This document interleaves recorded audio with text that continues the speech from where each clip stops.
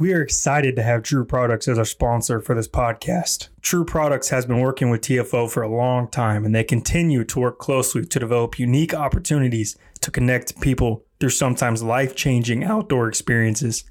With life being busier than ever, none of us have time for a gun that won't cycle or a fishing reel that locks up in the heat of the moment. No matter what you spend your time doing outdoors, True Products has your gear covered. For the fishing, True Cast. For the archer, True Draw. For all your firearms, True Recoil. And for the waterfowl hunter, Max Waterfowl. So if you're looking for a product specifically designed for outdoor gear and want to support the fall and outdoors, visit trueproducts.com.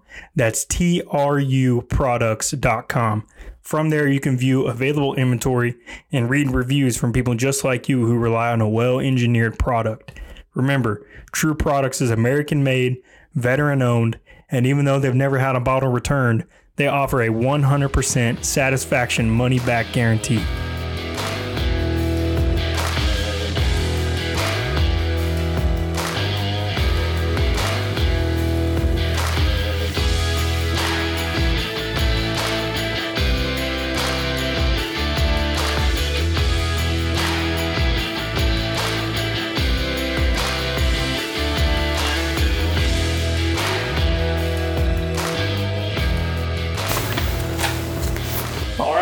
Awesome. I hope this all turns out well, and I hope you're not too mad that I messed up what we're doing here.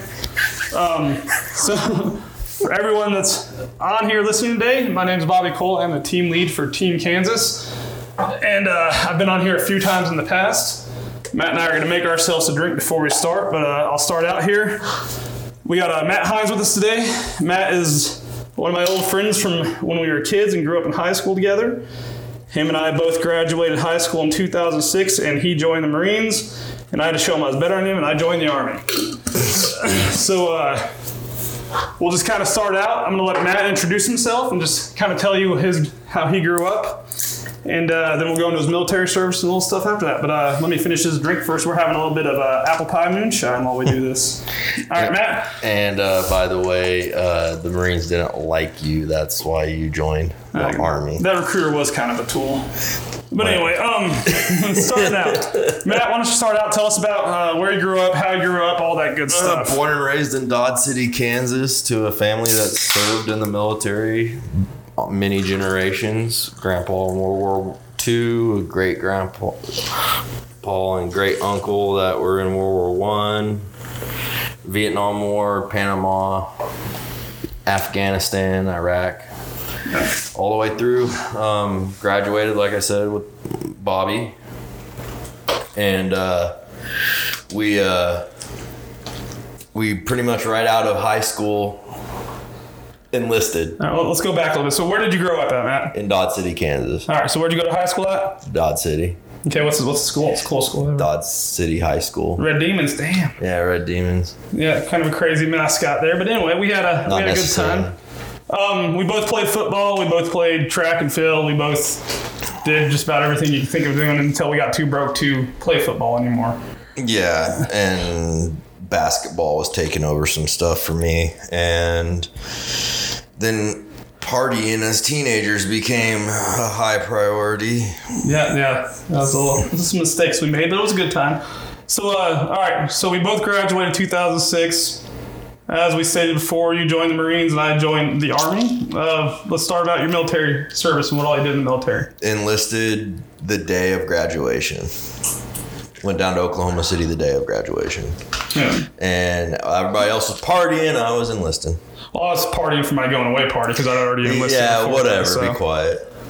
And went to boot camp in San Diego. Did the boot camp there, and then did combat school in Pendleton.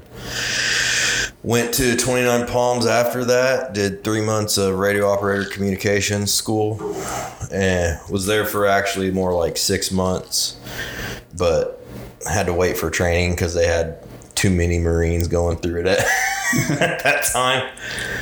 So that whole Marines awaiting training platoon sucked. Working party.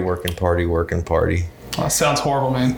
Dude, Voluntold took a whole new statement. I'll tell you, man, like I give the Marines a lot of shit, and of course the Marines give the Army a lot of shit, and all branches give each other a lot of shit. But you Marines, man, you guys are a different breed.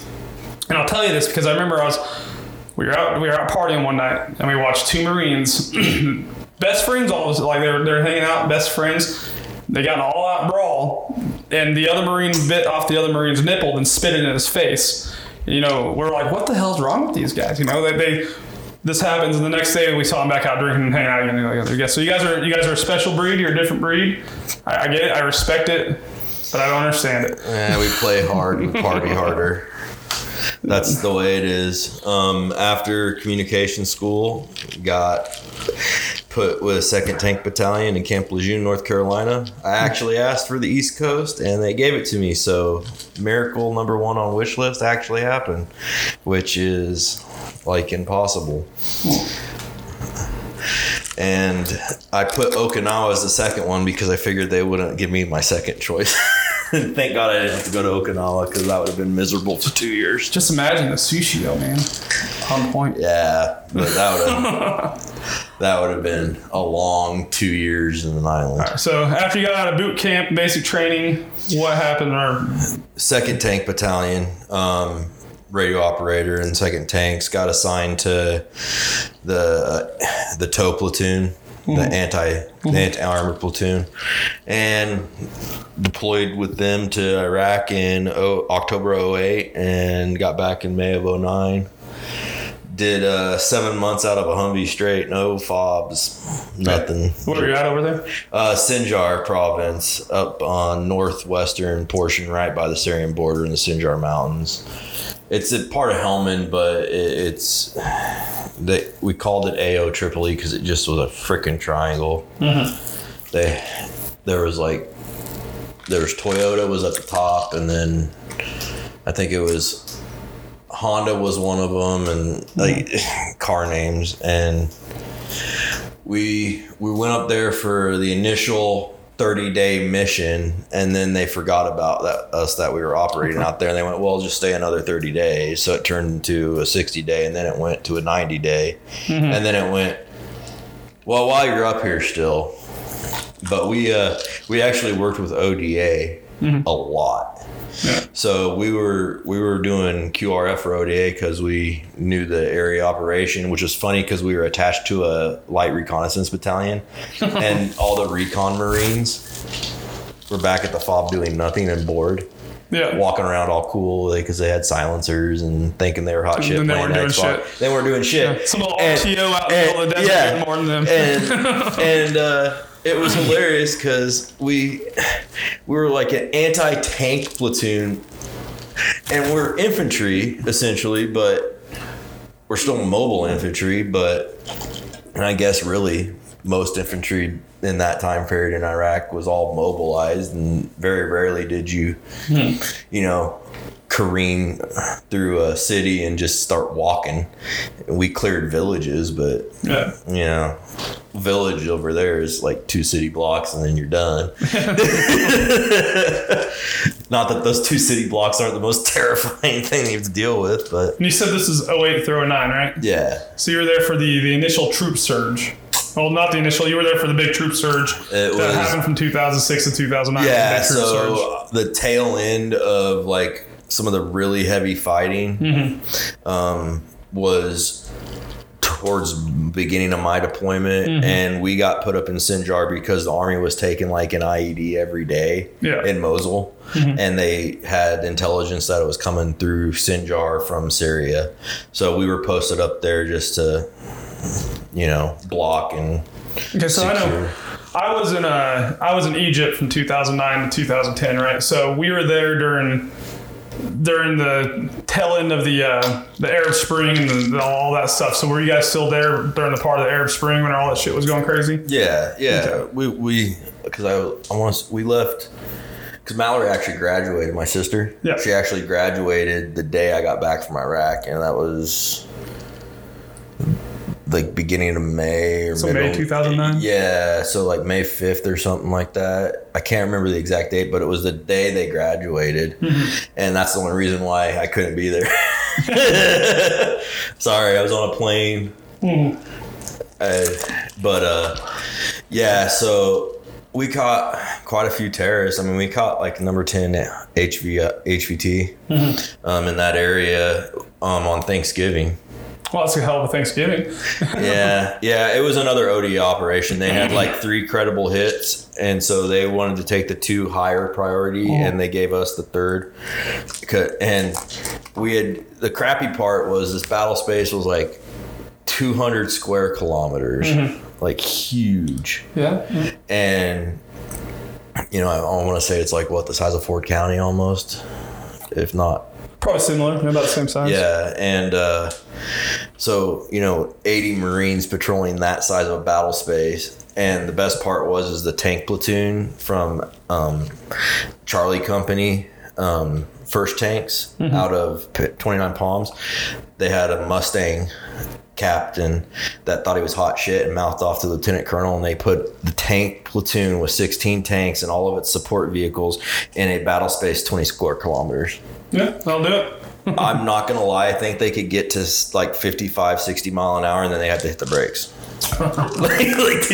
They rotated their turret. They didn't move. So you worked with the Army, you worked with the Marines, you worked with anyone else really while you're over there? Did you get to do any foreign countries besides capturing Iraqis? Peshmerga. Yeah. Freaking Turks, the Kurdish National Army. We dealt with some Turks that kept trying to sneak in and do shit. But 90%. I heard those Kurds are some bad motherfuckers. Well, the problem was they send us with 2 interpreters. One's from Syria. One's from Baghdad. No one can understand anybody because the dialects are all different up there. I'm like, so you give us 2 interpreters that have no idea what these guys are saying. Great. Yeah. But 90% of the time we were babysitting the Peshmerga and the Iraqi army, because we literally have to break up firefights, because we'd be sitting there talking one night and we heard a Russian anti-aircraft gun start going off, and we're like, oh shit, we know where that's at, because we knew that they had one on a mosque in a Peshmerga held town, and the Iraqi army tried to drive their Humvees up to it, and they unloaded. So you'd hear doom, doom, doom, and then like panicked AK fire, and it's like, oh god, we're gonna have to go break this up. Yeah, so people fighting each other that weren't supposed to fight each other. Yeah. It was literally like dealing with preschoolers, and like, no, don't touch each other. Stop it. Yeah, bad. Have to slap them on the wrist every once in a while. So it sounds like your time in Iraq was interesting and somewhat eventful. And you had some good times and some bad times. Probably the good times outweighed the bad, like most of us. So the whole time, there's parts you're missing here. I'm going to try to help you fill it in. So the whole time you're in Iraq, you were married with how many kids at the time? Just one. Just one. She was a year and a half, 2 years old. Yeah. But wife stayed back in North Carolina and then came back to Dodge and stayed with my parents for a few months. But yeah, Kirsten barely recognized me when I got back, because I've been there, man. Aiden was born 3 days before I did one of my first deployment. Something like that. And then I came back and he didn't know who the hell I was. All right, so married, deployed to Iraq. How old were you? 19, 20? I was 23. 23, really, man. I enlisted when I was 19. Because that's right. Because I'm a year older than everybody in our class. I forgot you got held back a year because you were a stubborn asshole. I got held back in preschool. Okay, that does not count. It's because you're a stubborn asshole, man. Well, I mean, I'm still a stubborn asshole. Okay, so after Iraq, what was your service like then? Got back and got a batch of boots. I remember when you got back, man. We went and got fucked up at HD's with your mom. Yeah, because mom stole our beer and we made her buy us a case of beer, since it had been a couple years since she had took it from us when we were partying, because Chin decided it would be funny to hide it under the fold-up chair. Yep. Yeah, we, oh, dude, that was a rough night. Because I got back, wife was pissed, had to drive to Missouri the next day to see her family, hungover. So bad. It was like 3 towers of beer that we killed. Yeah. That was rough. We got pretty tore up that night. But I think we had like Montoya and some other people we grew up with showed up too. Montoya, Neely. Chin was already moved. Right? Chin was Chin was already in Topeka. Hayes. And then, and Mallory was Not old enough to drink. Being a dingleberry teenager. All right, so after our crazy party, where'd you go after that? I stayed in Camp Lejeune for another year after the deployment, but I got a boot drop of like 10 Marines. Mm-hmm. And since I was the most senior corporal that had the most combat experience, essentially, I had to train them. Oh, and nice. that was like even more babysitting. Well, I came to the conclusion whenever I was once I hit my NCO level, I came to the conclusion that being an NCO made me a better dad, and being a dad made me a better NCO because it taught me different ways to deal with idiots. My problem was I couldn't turn off the Marine mode. So it'd be like, why didn't you wash the dishes? And sorry, honey. My mom was constantly telling me that I'm the drill sergeant parent. So yeah, and I still have that booming voice from when I was in, but let's be honest, it's not because of Marines, it's because you're deaf. Yeah, well, I'm deaf, but that's kind of because of the Marines. It's true. Okay, so how much time in total did you spend in the Marines then? 4 years total. 4 years total. All right, cool. Yeah. And so you got out of the Marines. I know you were one of the managers at the casino for fucking ever. 7 years. Okay. And where'd you go after you left the casino? Worked at National Beef for a while, the packing plant. If you're from Dodge, you work at National Beef at some point in time. I just did security because I got to mess with people. And so currently, what are you doing for work? I work at Sutherland's Lumber here in Dodge. I am the hustler and bad boy sales rep for Sutherland's, and I'm also the lead mechanic. So I have no life and currently live at the store 90% of the time. And you have several hats that you have with it too, so it keeps you pretty busy. I know it's been a while since we went out and got lunch or anything, and I worked maybe 15 minutes from you, so it's no big deal. Well, and if it hadn't been for COVID, I would have already sold over 130 mowers this summer. Now I'm at 70. Last year I was at 150 for the summer. I mean, and this year that people know more about the shop, and I'm actually like the only mechanic now for small engines in Southwest Canada. Well, in Ford, I should say. Yeah. But people come from Garden to have me work on their stuff, and Kinsley, Jetmore. I mean, I've sold like 4 or 5 hustlers here to people in Jetmore. Yeah. Oh, it's a nice little town. So, all right. So currently working at Sutherland's. Let's kind of rewind back a little bit. So let's talk about. So we're here on the Fallen Outdoors podcast. Let's talk about kind of your experience with the Fallen Outdoors, and also kind of like your background in any kind of hunting or fishing. So let's kind of go back to that and see what's going on. I mean, fishing. I grew up fishing all the time because it was just. I remember your granddad's house up by Wichita, man. Yeah, pond. Monster cats. Yeah, yeah, a 60-pound cat on a 3-year-old fishing pole. Mm-hmm. It's like that pole's gonna break. Yeah, no, we'll get it in. So I grew up fishing cat and bass, like largemouth bass out of that pond, and that's where I learned. So it was kind of a win-lose. I learned that you could catch really big catfish until you went to a open lake. Yeah. And then it was like, oh, so they don't feed them cat food here. Okay, gotcha. So what you're saying is it's not a captive fish that you catch. Yeah, it's not a captive fish that responds to bait like it's crazy, you know. And the bass were the only fish that really didn't want to bite in that pond. Like you had to lure them still because they were smart. They're just different, man. They're just different, yeah. But hunting, I would go out hunting with my dad and uncle for pheasant when I was a kid. But my dad wasn't all that into hunting. My uncle was. I was busy doing billing things. And when we started working together at the museum. Boot Hill? At Boot Hill Museum. Gunfighting, naturally. Picked the most dangerous summer job in the world. And then you were like, let's go hunting. And I was like, I don't have hunting. I think we should clarify the gunfighting thing. Yeah. So people are like, what, these kids are 16 gunfighting? We shot blanks and we were 15 years old. No, so 14. Were we 14 or 15? Our first jobs outside of working for our parents growing up were, had been working at Boot Hill Museum in Dodge City.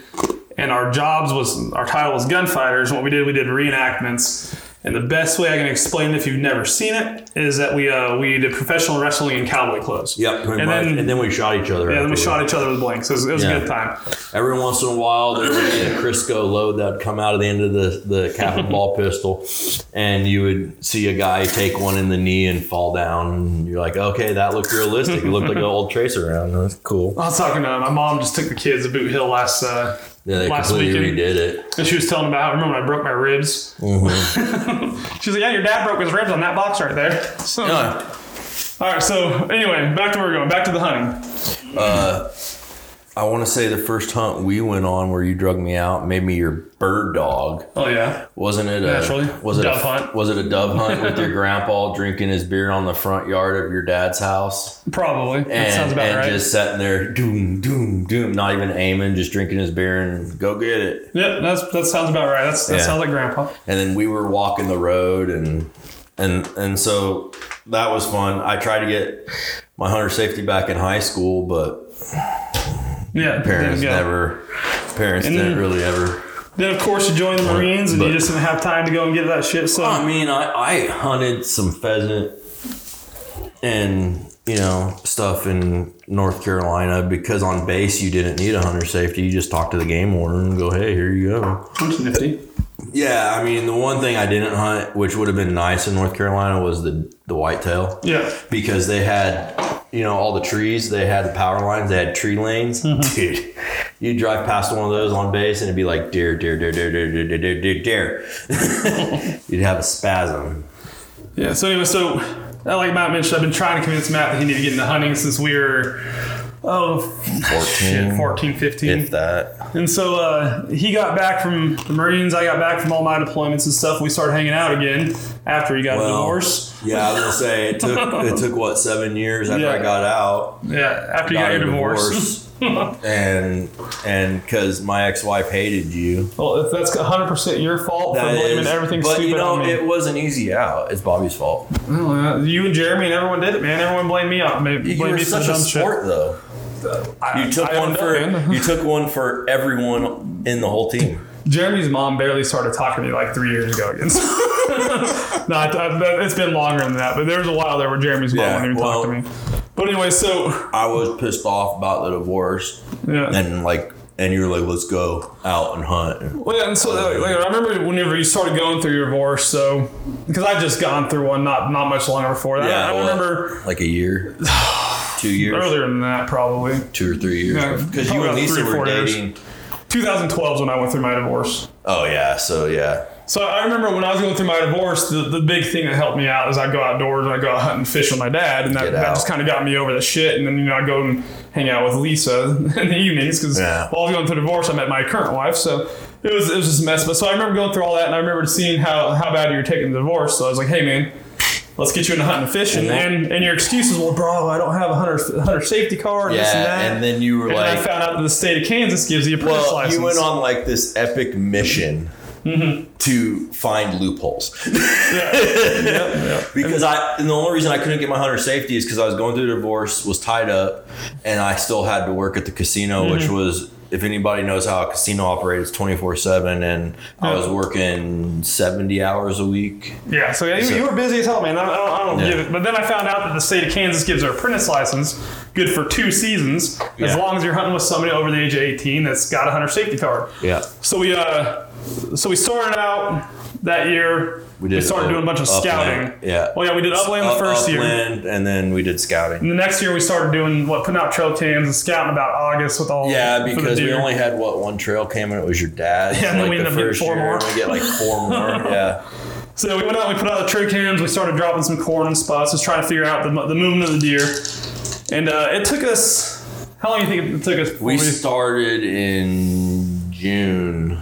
What do you think of that moonshine's pretty good stuff, huh? Yeah, it's pretty good stuff. And so it took us a while to find out. Lindsay's going to wonder why I smell like apple pie. We started, June? Yeah, June, July. And June, July, setting them out. We didn't really see... I don't think we saw a whole bunch of movement in June and July other than like coyotes and stuff like that. Yeah. But then when it started hitting August... Yeah, we started seeing the big old bastards. What was the deer that we picked out for you? Well, that was that. Well, we picked out Frankenstein, wasn't it? That Frankenstein that had like 6 points on one side and a straight spike on the other. A spike with a big balls coming out the side. But he was freaking huge. Yeah. Like, so he was old, but he was a monster deer. And then you wanted to get Hollywood. Mm-hmm. And I think the only reason we named him Hollywood is because we only could see him in pictures ever. And perfectly symmetrical also. Perfectly symmetrical. Only saw him in photo. pictures. Never saw him in real life. And it wasn't until this last season that we saw him in person. I finally saw him in person. And that season he came to me. I saw him in person one time. So I was facing out where we usually saw him come out on the trail cam. He walked right behind me, and there's no way I could turn and get a shot on him. Oh, that's right. He was 5 yards from me. Well, because you hadn't started the bow. No, that was bow. That was archery. You were doing bow? Mm-hmm. Okay. So he was like 5 yards behind me, man. There's no way I could turn to get a draw on him. Well, you didn't have a blind. Yeah. Were you in the stand? Into the cedar tree. Yeah, you wouldn't have been able to get anywhere. So we had it all planned out. We had Hollywood. Yeah. We had Frankenstein, our only son bitch, but big ass body. And we knew exactly what times of day they would be out too. So we had it all planned out. We set a date, and we were going to go out and we were going to hunt that day. What happened then? What was it? 2 days before the hunt. Yeah. Well, rewind about a month. I threw my back out, and every time I've thrown my back out 3 times now since being out of the military, and it pinched both my sciatic nerves in my lower back. Well, it tanks my immune system every time, so I get sick. Mm-hmm. Well, I got strep throat. Yeah. I was out for a week from work, was feeling better, went back to work for like 2 days, was like, man, I can't breathe, and fought through it for like another week or two. And then they said, oh, you have strep throat. So they gave me medicine, didn't work. I went 2 days before the hunt, went to the doctor and was like, something's wrong. And he's like, yeah, you got an abscess in your tonsil. And they're like, you have to have surgery. It's like, okay. First question though, through like what they call potato mouth where you can't talk. I was like, okay, can I hunt in like 2 days? And they're like, yeah, it's an outpatient surgery. I'm like, a simple outpatient surgery. Well, all I know is I went into surgery. I woke up. My dad said it was like 16 hours later. Well, I remember, because it was in the evening when I had the surgery, like 5 or 6 o'clock at night. So I remember you shot me a text message and said, hey man, I got to go in for surgery. Don't know if I'll be able to make it for the hunt, but just let you know I'm going for surgery. I'll let you know when I come out, right? Yeah. And so, like I said, it's probably, I asked my wife, I was like, I haven't heard anything back about Matt's surgery yet, if he's doing all right. And about that time, I got a call. Was it my dad? Yeah, I got a call. Like, it was a number I didn't recognize. I was like, who the hell is this? And I answered, and it was your dad. And so Matt's dad was a fire chief in Dodge City. And Matt's dad's always been kind of a tough, stoic son of a bitch. And so once I answered the phone, and Matt's dad was like, Bobby, like I could tell that your dad was not okay. And it sounded like he'd been crying a little bit. It sounded like he probably did a little bit of yelling. So your dad was not okay. Yeah, he did some yelling. I heard those stories. And so he told me, he's like, Matt's surgery, some things happened. It went wrong, and we had to do an emergency tracheotomy on him, and we're not sure if he's going to make it. And so your dad was like I said, like I've known your dad forever. He's always been a tough son of a bitch, and like that was the most worried I've ever heard your dad. Well, he also ripped into the anesthesiologist for reading my medical chart in the waiting room, and all the nurses. Okay, that was fun. We have the emergency tracheotomy. Yeah, I woke up 16 hours later. Yeah, and I remember I came and saw you like 2 or 3 days later. Yeah, but I mean, the first day in the ICU. Our first day and a half in the ICU, they had me on so much pain meds, dude. I don't remember half of it. So after the emergency tracheotomy, and you sit in the ICU for about a week, what happened then? I was in the ICU for a week in Dodge at Western Plains, and they had released the balloon on the trach so I could start talking and learn how to eat around it and stuff as it healed. And they were going to downsize it. Well, they had me up walking and stuff, and I was able to talk just fine. I was doing good. And then I had like coughing fits or something. And if I had an Olympic sport where you shot blood out of your throat, and hit the wall 20 feet away. Gold medal. Gold medal every time. But I like coughed up like 1.5 liters of blood in like 3 hours. Mm-hmm. And they were like, life watch. So I got helicopter ride to Wichita, which by the way, found out that the pilot was a Marine from an infantry unit 2 blocks away from my battalion in Lejeune. Nice. Small freaking world, right? Mm-hmm. and I spent another week, got out on Christmas Eve. Because you had another surgery there as well, right? They had to take the trach out and see why I was bleeding, and they put the trach in too high, and it started crushing. Jeremy's trying to call me. Tell Jeremy he can wait. I'll text him. Tell Jeremy he's been in Topeka for many years. He can wait another 5 minutes. All right, so anyway, continue.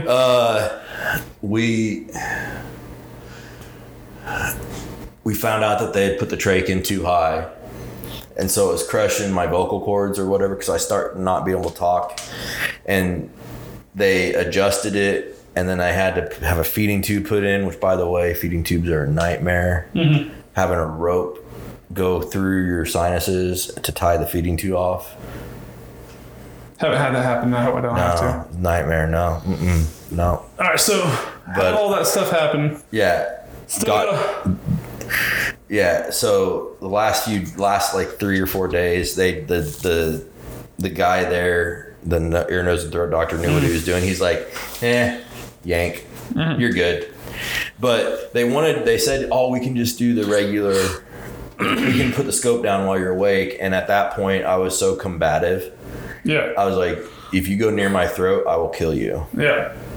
And they were like, we're going to sedate him. Good call. But, I started telling the nurses too, because I was getting bored. And you can only watch so much TV before you lose your mind and play enough Candy Crush to dull your brain.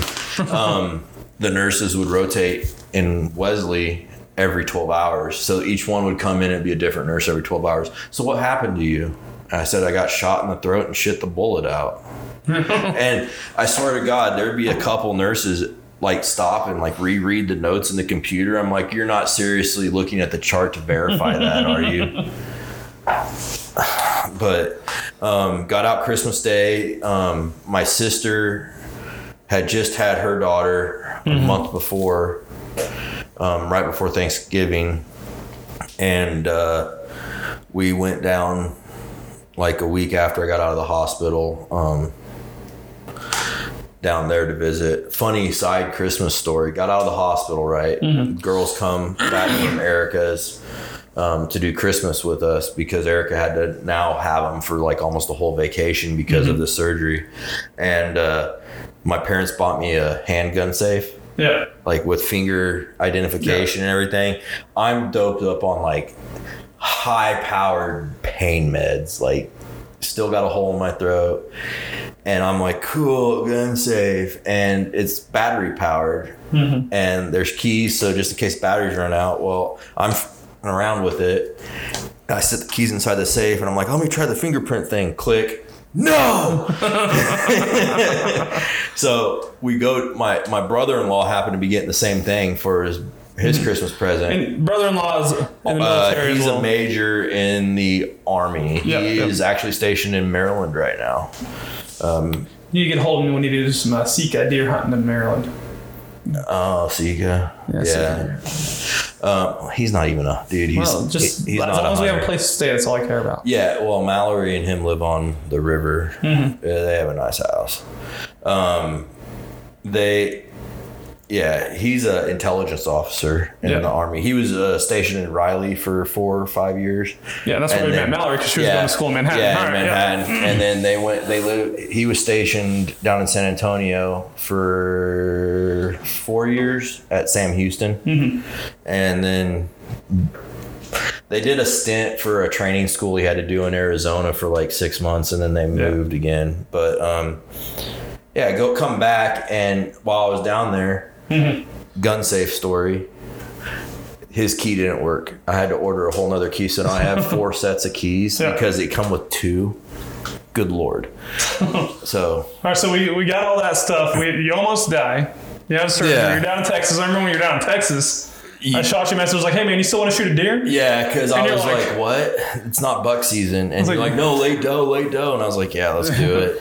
And so I was out scouting. I had an unsuccessful year that year because I wasn't able to get a close enough shot with my bow. First year bow. I want to say the first thing I said when you came to the hospital was, did you get the deer? And you're like, no. And I was like, what the hell? Dude, like, I'm telling you. I was disappointed in you from a hospital bed. He came 5 feet behind me one time. And there's no way I can get around in time for it. So anyway, I have a shitty year, but I had a good year of scouting and knowing where all the does and everything else were moving. Yeah. So yeah. And that was the thing, is the land we hunt on is got an abundant population of doe. Very much so, yes. So I text you. I say, hey man, are you still wanting to get a deer? Yeah. Because I've been I may not have got a deer this year, but I know where they're going to be at. Yeah. So you say yes. And I'm like, all right, cool, man. Are you going to be able to move around a little bit? You're like, I don't know, man. I still got some issues. Yeah. So I tried to find the best spot where we could set and just wait. Which is a spot that we've set before. And seen them. And seen them. All right, so we walk in there. So I remember, let's start. So we meet up at we'll call it the trailhead, but it was my dad's house. It was your dad's house. We meet up at my dad's house, and we jump out of the trucks. And the first thing I see is you got this fucking hole in your throat with like a clear bandage over the top of it. Yeah, big ass. Because I put a waterproof bandage over there because I was worried just in case it rained. Yeah. Didn't want to drown looking up at the sky. Yeah, and so like the first thing is like, are you sure you're gonna be able to get out there? And you're like, oh, if we move slow, we'll be able to get out there. So we march out. Dude, I was huffing so bad. Well, that was from where we parked at to the tree stand was probably a quarter mile, maybe a little more. 3/4. Yeah, based off of how we had to rotate through the terrain. Yeah. So because of fence lines, it was 3/4. So we get out there, we get in, we get all snug and rough, and like we're expecting a cold day. And it ends up being like 70s or 80s. Dude, like we were stupid sweating warm. so bad. Because we had dressed for like because it was supposed to be cold. And it was so warm, and we're like, dude, we're not going to see the deer. Yeah. So we get out there, we sit down, we spray down with some dead downwind so they can't smell us. Yeah. And we wait. Yeah, and I hadn't got because you guys bought me a 6.5 Creedmoor while I was in the hospital. And it hadn't come in for me to sign for. But I hadn't got my 6.5 Creedmoor because it hadn't come in for us to sign the paperwork on. So you're like, here, 25-06. I was like, okay. Grandpa, Dad's old 25-06. And I had shot it before, so I was like, I know how to shoot it. I mean, I know what to expect with that rifle and its accuracy. Hell, we've zeroed that thing 1,000 times. And what was it? 2 hours into the hunt? Shit longer than that, man. Three or 4. Yeah, something longer than there. Because it was 30 minutes before ceasefire on the hunting. Yeah, so it was 30 minutes before. It was about an hour before sundown. 30 minutes before sundown. Sundown. So we still had 30 minutes after, and we made it like 50 yards outside of the hide. Yeah, so we were in the blind. It was about an hour before sundown, or 30 minutes before sundown. And we're like, we just need to decided, well, let's go see if we can find anything up in the field up here. So we started walking up there. Because we knew that they are up there all the time. So we started walking, because at that point in time I was planting with winter wheat and it was just starting to bud. Yeah. So we started moving up there towards the field. And maybe 50 feet into the field, and we saw a doe just right up. We saw her ear. Yeah. We saw her nose and her eyes, and then her 2 ears perk. And so we hit the dirt, slammed into the ground. Then we turned on the Tacticam because we wanted to get a video. So I just bought this Tacticam. It's the first time really using it. We turned it on, and we had mounted underneath the barrel.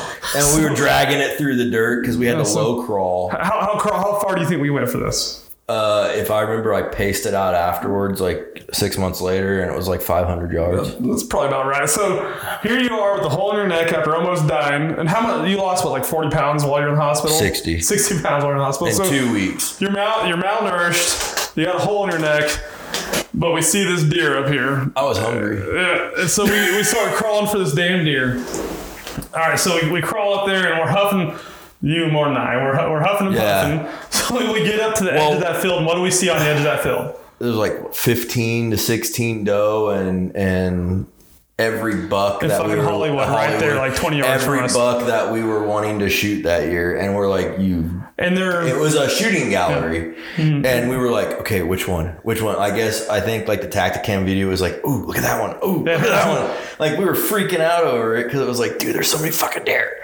Yeah. And so we have all these deer about 250 to 300 yards away from us. Easily. And we finally pick out what we think is the biggest doe. Yeah, it was at 200, I think. Yeah, right about 200. And I'm getting ready. I'm literally depressing the trigger, and you're like, man, look.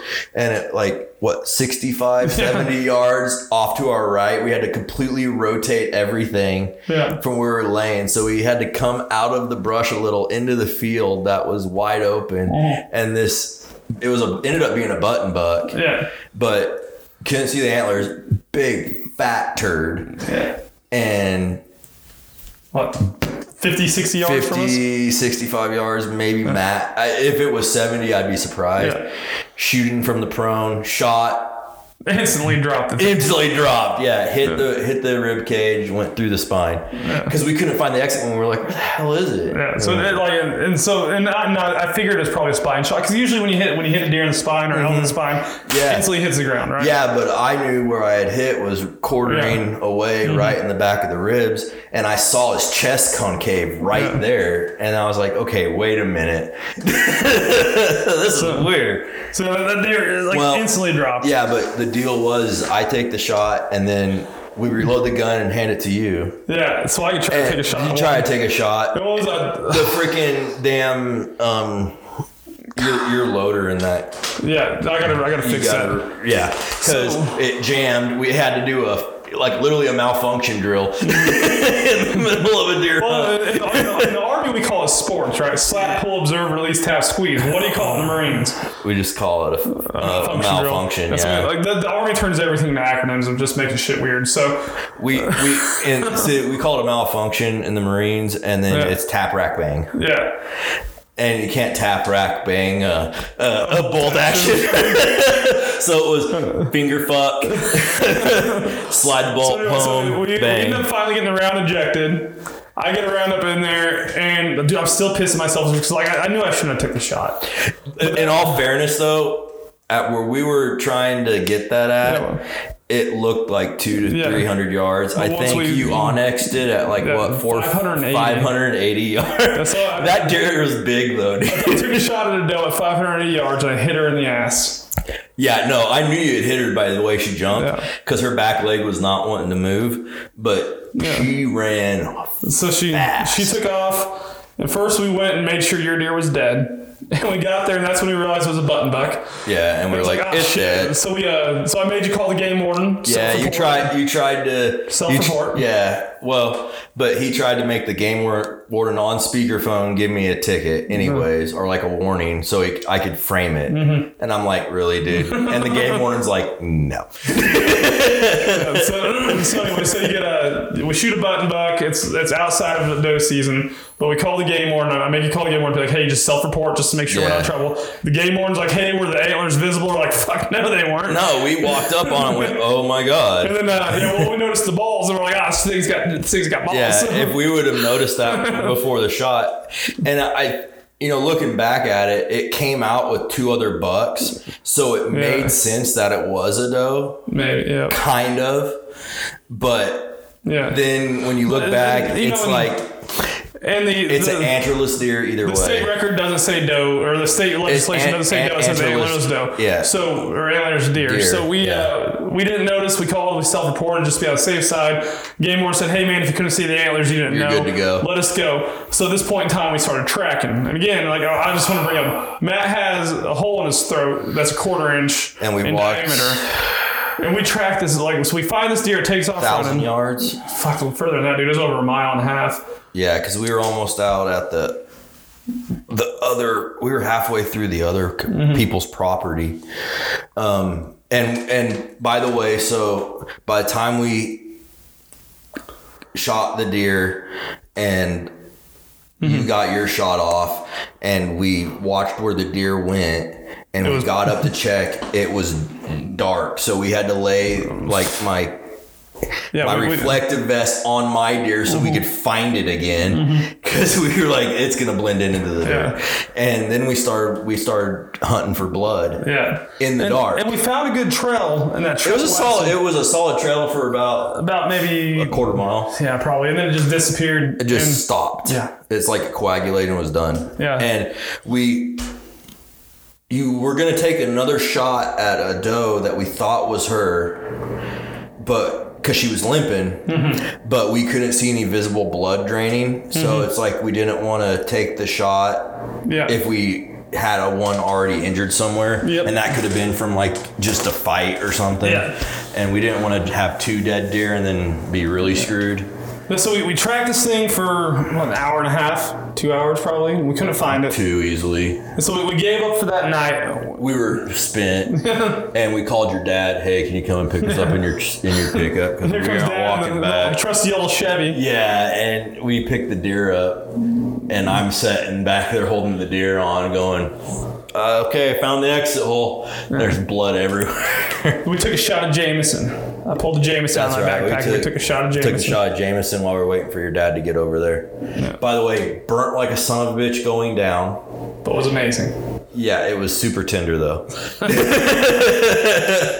So, all in all, and like I said, it's like,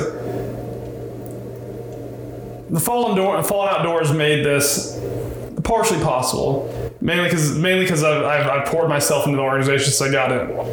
Yeah. It would probably eventually happen at some point in time in our lives anyway. Yeah. But this probably accelerated the process. Yeah. Well, and the other thing too is when I was in Wichita, I had Jake come by and see me. Everybody was messaging me, and because I was still already we already had that big group text going.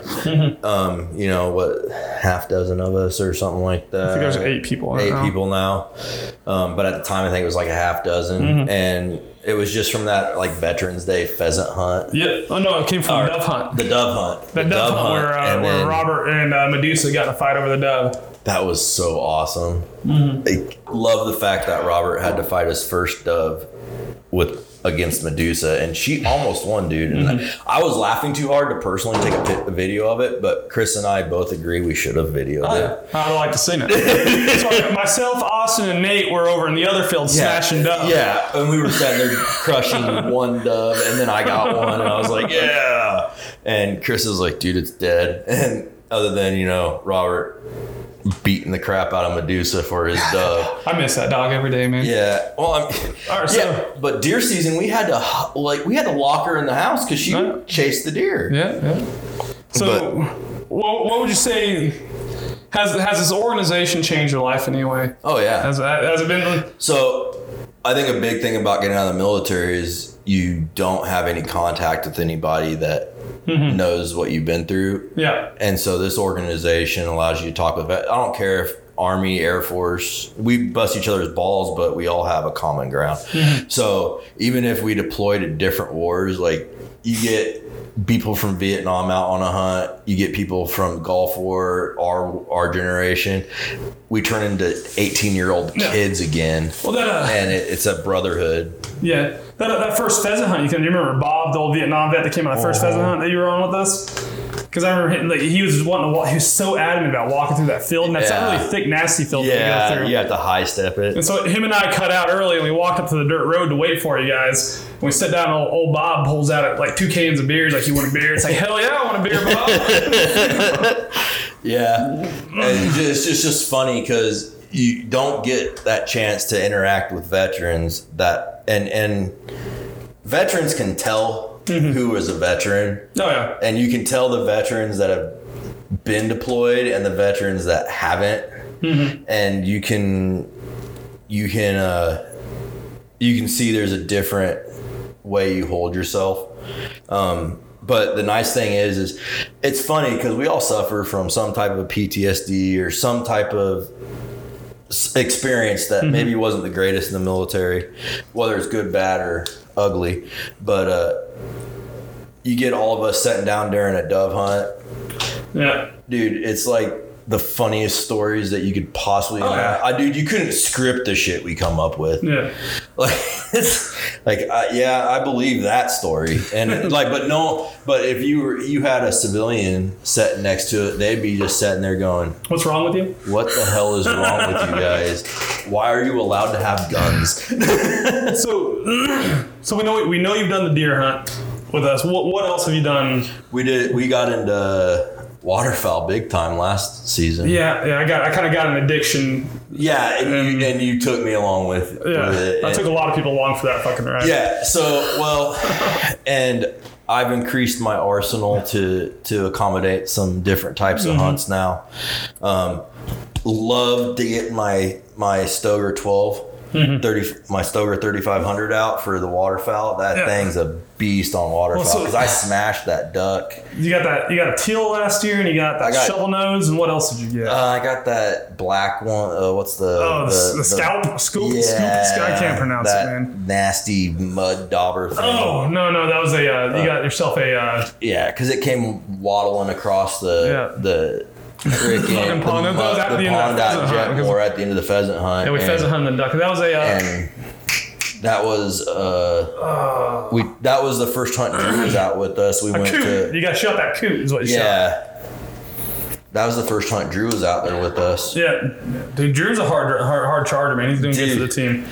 Dude, he's trapping so much. He was actually he shot me a text. He was like, "Dude, you guys got some pretty good stuff for trapping." I was like, "I told you, bro. It's not all bad." He's like, "You need to get some more of these." Okay, I'll let you know when they're in. So you deer hunted with us, you pheasant hunted with us, you duck hunted with us. Well, I've even gone out and done some coyote hunting.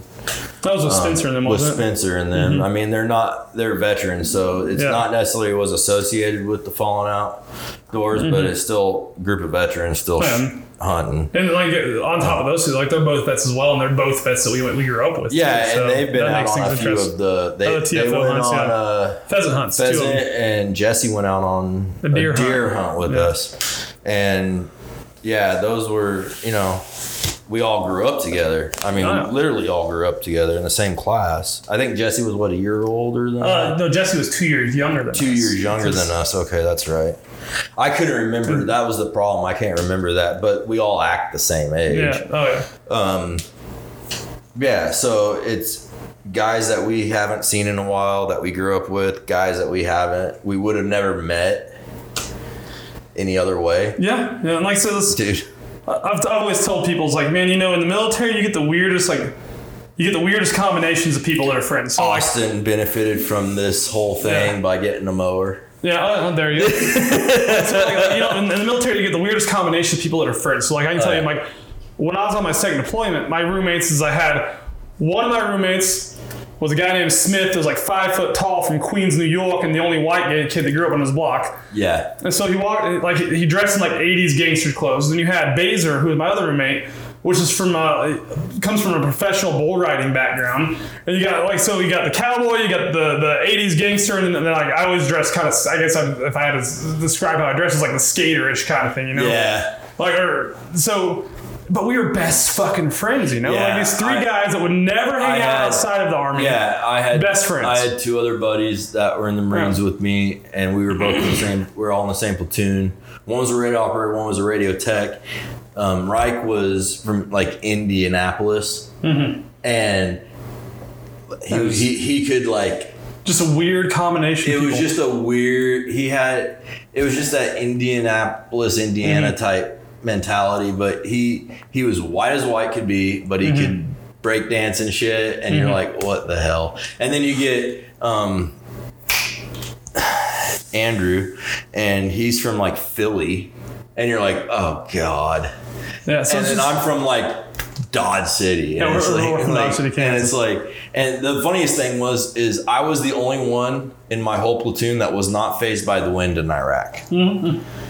I was like, man, I was leaning into everybody else was like, oh my god. And I'm like, dude, this is like a calm day in Dodge. And so like my point is like, so military very much, you get a wide variety of backgrounds. And it's the same thing with TFO.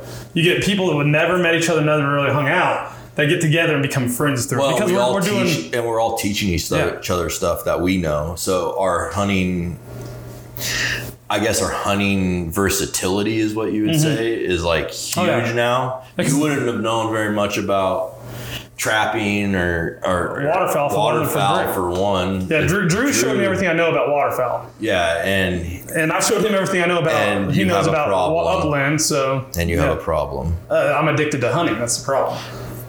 I mean, every kind of hunting. Like if I can hunt it, I want to hunt it. Yeah, I know. And you're going to borrow that 6.5 now. Yeah, because I'm going on a pronghorn hunt. Yeah, because you can't get your 25 a national banquet for the fallen outdoors. Yeah, because you can't get that 25-06 fixed fast enough. So, all of this. Is there anything you really want people to know about your story, about what you've gone through, that you just want to say before we're done here? You know, my biggest problem is I held a lot of stuff in after the military, after getting out. I didn't think I needed to talk about it. And I went into a lot of dark places real quick. And it wasn't necessarily because of the military. It was from other stuff inflicting in life. But all that stuff came back up. And you pulling me in, and then the other guys taking me in. And us just to this day, we could send one picture to each other and it starts a 45-minute bullshit text bash on Messenger. But it's a camaraderie that I was needing, didn't realize I was missing, and now I couldn't live without it. Yeah. So it's one of those things. It's an organization that can pull somebody from the brink. Yeah. And there's a sense of normalcy again. Well, as normal as you can get a bunch of hunters that are veterans. And I've tried to explain this to several people. It's like it's more than just a hunt.